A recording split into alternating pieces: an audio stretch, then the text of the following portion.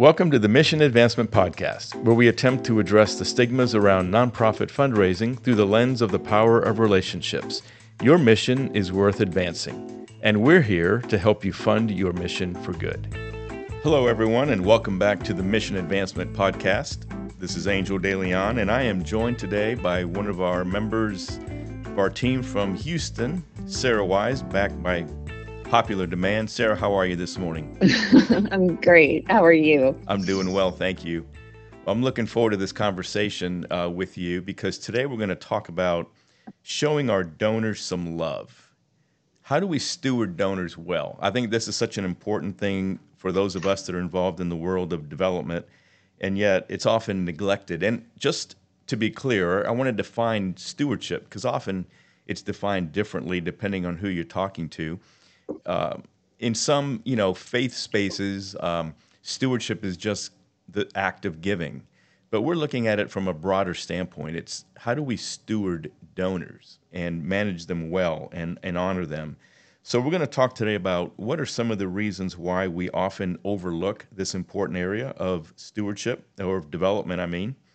Also, we want to look at what are some things that we can do given our limited time that most development professionals have. And then we're going to close with some, as we often do, creative ways of doing a better job of this. So, Sara, why do you think that this is such an area that's neglected so often? Well, I think it's an area that we neglect really because we're so goal-oriented and focused on the bottom line. Because, of course, as fundraisers, we're supposed to raise revenue first and foremost. So obviously, we need to be focused on the front, goals. But I think we really need to remember that we have usually limited staff and resources, limited time, and our instinct is to get the money in. So oftentimes, we're just focused on getting every donor in that we can and moving on and, continuing on that cycle with getting as many donors as we can to give and respond to our mission. But the problem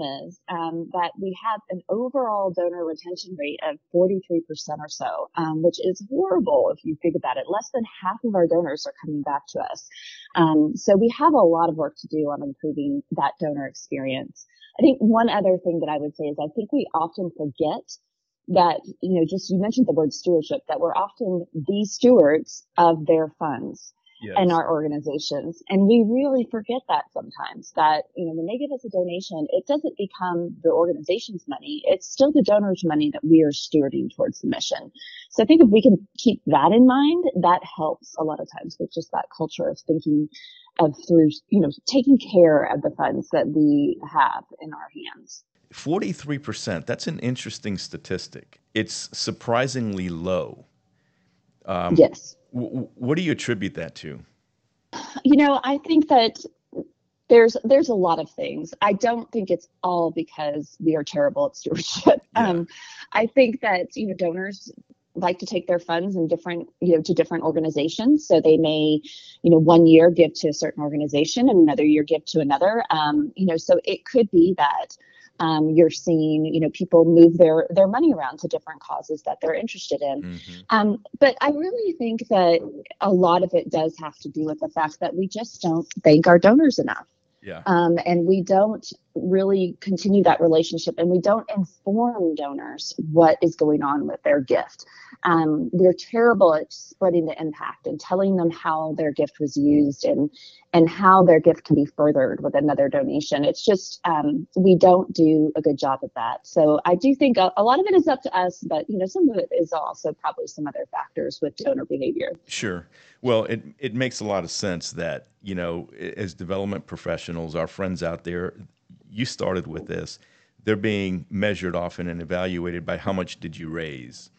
But it is an ominous thought to think that if you had 100 donors in a given year, that potentially close to 60 of them next year, you have to find a new. Yeah. According to that statistic. It's not sustainable. Yeah, it's not sustainable. So it's obviously something that we need to do a better job of. Sure. So let's talk a little bit about the metrics, because in our world, typically development professionals, CEOs, executive directors are being measured on certain things when it comes to fundraising. One of those is growth. Certainly, how much more money did we raise this year over last year? How many new donors did we receive or engage this year? But there's a third one, and this is what you touched on earlier. It's that one of retention. When we talk about stewarding our donors well and showing them some love, it has to do about keeping them engaged with our respective missions, the things that we do that, make a difference in this world. Talk a little bit about that. Yeah, I think good retention means you're focusing more definitely on the relational aspects of fundraising rather than the transactional Mm. aspects of fundraising. And that's something that's really hard because so often we spend a lot of our time on the bottom of the donor pyramid, shall we say, those donors that are feeding our pipeline, the event donors, the appeal donors, and those are all great donors and people we should pay attention to. But just like with relationship management of our major donors, we do need to spend more time on those donors that are coming back to us and the mid-level to higher level donors that have more of an impact on our mission with their gifts. But we really do have to look at that relational fundraising aspect. How are we connecting donors to our mission and how are we doing that? And it's a much better ROI to retain a donor than to go out and get new donors. And so I don't know why we can't get that through our thick skulls sometimes in this sector, but, it's just so much easier to do those touches. But I think another aspect of why we don't focus on stewardship as much is because I think sometimes these activities that are relational are sometimes considered fluff. Yes. To us development professionals. I don't have time for that. I have to go out and, meet the bottom line. And I think that's where we go wrong because the so-called fluff, which is really those relational touches and sharing our impact are actually those factors that keep donors coming back. Yeah, great point. And, so often it's the tyranny of the urgent, right? Stewarding a Mm-hmm. donor well can wait in our thinking so often. I'll get to that later or I'll get to that next week because I have this event happening in 2 days. And that becomes the all consuming thing that we spend our time on, where we could have, to your point of ROI, we could have really magnified our investment of time if we had maybe spent a little more time with a donor. So it's a great point. And I know that as a practitioner, you did this really well. What are some things our friends out there can do to be more intentional around this whole idea of donor stewardship? What are some ways that we can create that kind of culture within our organizations? Well, I think you just mentioned it right there. Creating a culture within your organization is the first start. And a lot of people kind of scratch their heads and go, well, how does that help Mm-hmm. us steward our donors? But if you're stewarding your colleagues well, and if you're creating that culture of philanthropy, it's going to make your job a whole lot easier as a development professional and sharing the impact of the mission. So if you're getting to know those program folks who are on the front lines, if you are creating strong relationships, then it's not so much a drag on them to ask for their help. They're actually understanding why their help is so important Mm-hmm. and involving them in celebrating those wins. And sharing how their impact, how their help on a tour or their help on a call or a meeting really did manifest in a gift that helps our mission. So when we begin to really look at those relationships, I think that is huge. And educating the whole organization on what development does. I think so often in our agencies and organizations, we are so siloed. Yeah. In our different departments, and we're not talking to each other because we're so busy. Again, we're often under-resourced, understaffed. I get that, but Mm-hmm. there are some intentional things we can do that don't take a lot of time that really are that intentional relationship building. And creating a culture of accountability around stewardship is huge. So if we're going to have create a culture of accountability around portfolio management and talking about what's happening with these donors and what's the next step and how are we going to get to that solicitation, we do need to also have a culture of accountability around our stewardship. And we have to have a stewardship matrix or a stewardship plan in our offices, and then who owns it and Right. who is actually bringing that up regularly in meetings to talk about how are these steps getting done? Have we made those calls? Have we done these touches? Huge Because point. the stewardship matrix should be the bare bottom of the stewardship that we do at our organizations. Mm-hmm. So, we really need to think about how can we bring that forward. intentionally, and make it accountable, because we do what we're measured. So if we can start measuring those things, I think you'll probably start seeing more action around them. But I do think we also need to remember our boards and volunteers. So Angel, how would you involve them better in stewardship? Yeah, I love this because when I was a practitioner, this is one of the areas that was a learning for me. I didn't go into it with the mindset of how do I properly invite our volunteers and leaders to engage in stewardship themselves. I really saw it as that's just my job.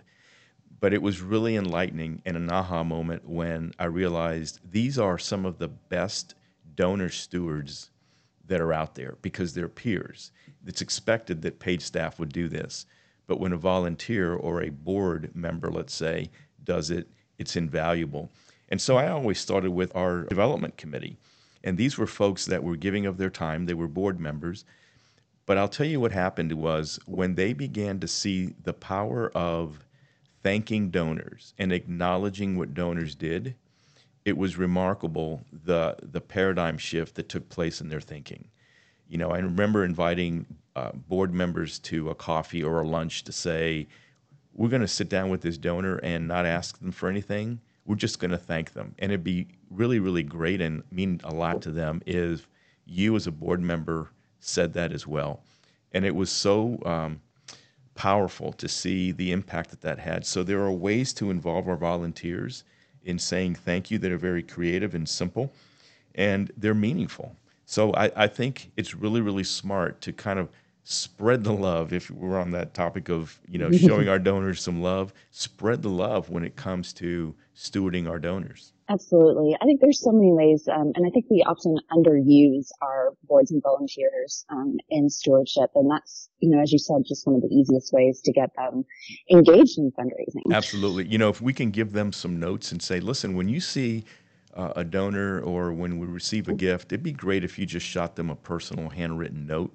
You know how powerful that is for a donor to get a note from a volunteer or from a It board is. member. And again, sometimes that's delicate because, you know, they may not want to know that everybody knows how much they gave. That's not important. But just being able to do that has such a powerful effect. So Sara, talk a little bit about some creative stewardship ideas, some things that we can do to help our friends out there do this easier and more effectively. The big thing is keep it simple. I think sometimes, just like with, you know, making calls to donors, we feel like we need to block a whole afternoon or a big chunk of our day and make it a complicated thing that we have to, you know, assign so much time to doing these tasks. And I think if we break it down into little pieces, first of all, it's going to make it a lot more approachable and a lot easier for us to do this around the meetings and other tasks that we are bombarded with every day. But I have one client right now who does a great job of texting or emailing immediate thank you videos, I love that. you know, the day after they give. So, you know, she comes in, she kind of looks at who gave, and will just make a 10-second or less video on her phone just saying, hey, I just got in and I saw you gave. Thank you so much. We appreciate you. Very short, very organic, not scripted. And she sends those usually to the phone number that they've given, you know, for their online donation, so that she actually texts them most of the time. And those have been really very well received. Where someone, you know, she's gotten a lot of responses where people say, "Hey, I've never had someone do that before. Thank you so much." Yeah. So that's an easy, quick thing that you can do. I had somebody one time years ago tell me about the 2 contacts a day rule, and I think you can apply this to stewardship. You can apply this to your portfolio management too. But when you get to work or when you sign in, you know, pick up the phone or, you know, email or whatever it is, whatever form of communication you're doing, you know, call a donor and thank them. And then at the end of the day, when you're about to sign off or, you know, go home for the day, pick up the phone and call a different donor and thank them. And so at least that day, you've made 2 contacts. And I know that seems, you know, just so simple and rudimentary, but it really is so helpful because we can get so bombarded with other things that take us away from, you know, critical time in contacting donors. I've also seen, when we were talking about involving boards and volunteers in our stewardship, a lot of people go, well, we give them the notes to write, but we never know if they do them we're not sure if they really happen. And I really recommend that you just have a break in your board meetings, a 5-10 minute break, and have them do calls or notes or thank yous there, and have everything ready for them, and have it as simple as possible for them to just, scratch off a quick note or make a quick phone call. And that way, it's done, and it's done during the board meeting, and, then they can move on. And you don't have to, hassle them afterwards of, did you do those calls? Did you do those cards?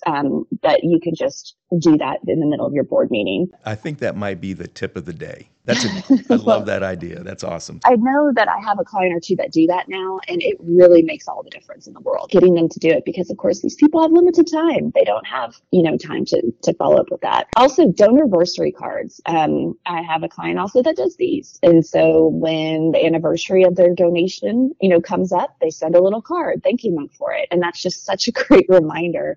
And a soft prompt, to hopefully that they may want to give again.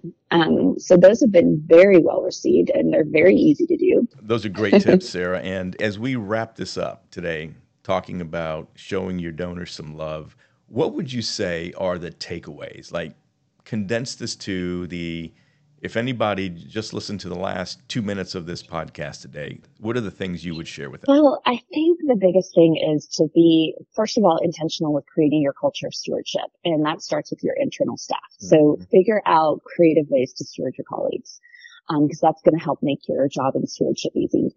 Owning your stewardship plan and creating accountability around your activities, just like you do your solicitations. I think that is really important. And then ultimately, with all these creative ideas, keep it simple and relational.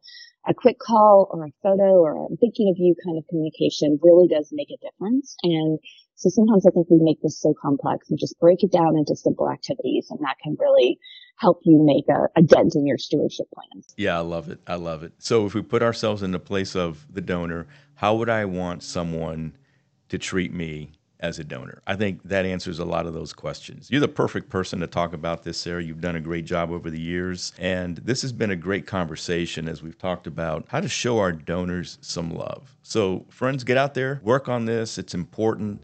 You can do it. We're confident. We're here to help you if we can. Thank you for joining us on this episode of the Mission Advancement Podcast. Be sure to check out our website at missionadvancement.com for additional content. And never forget that your hard work and nonprofit is changing lives every day. Keep funding your missions for good. We'll see you next time.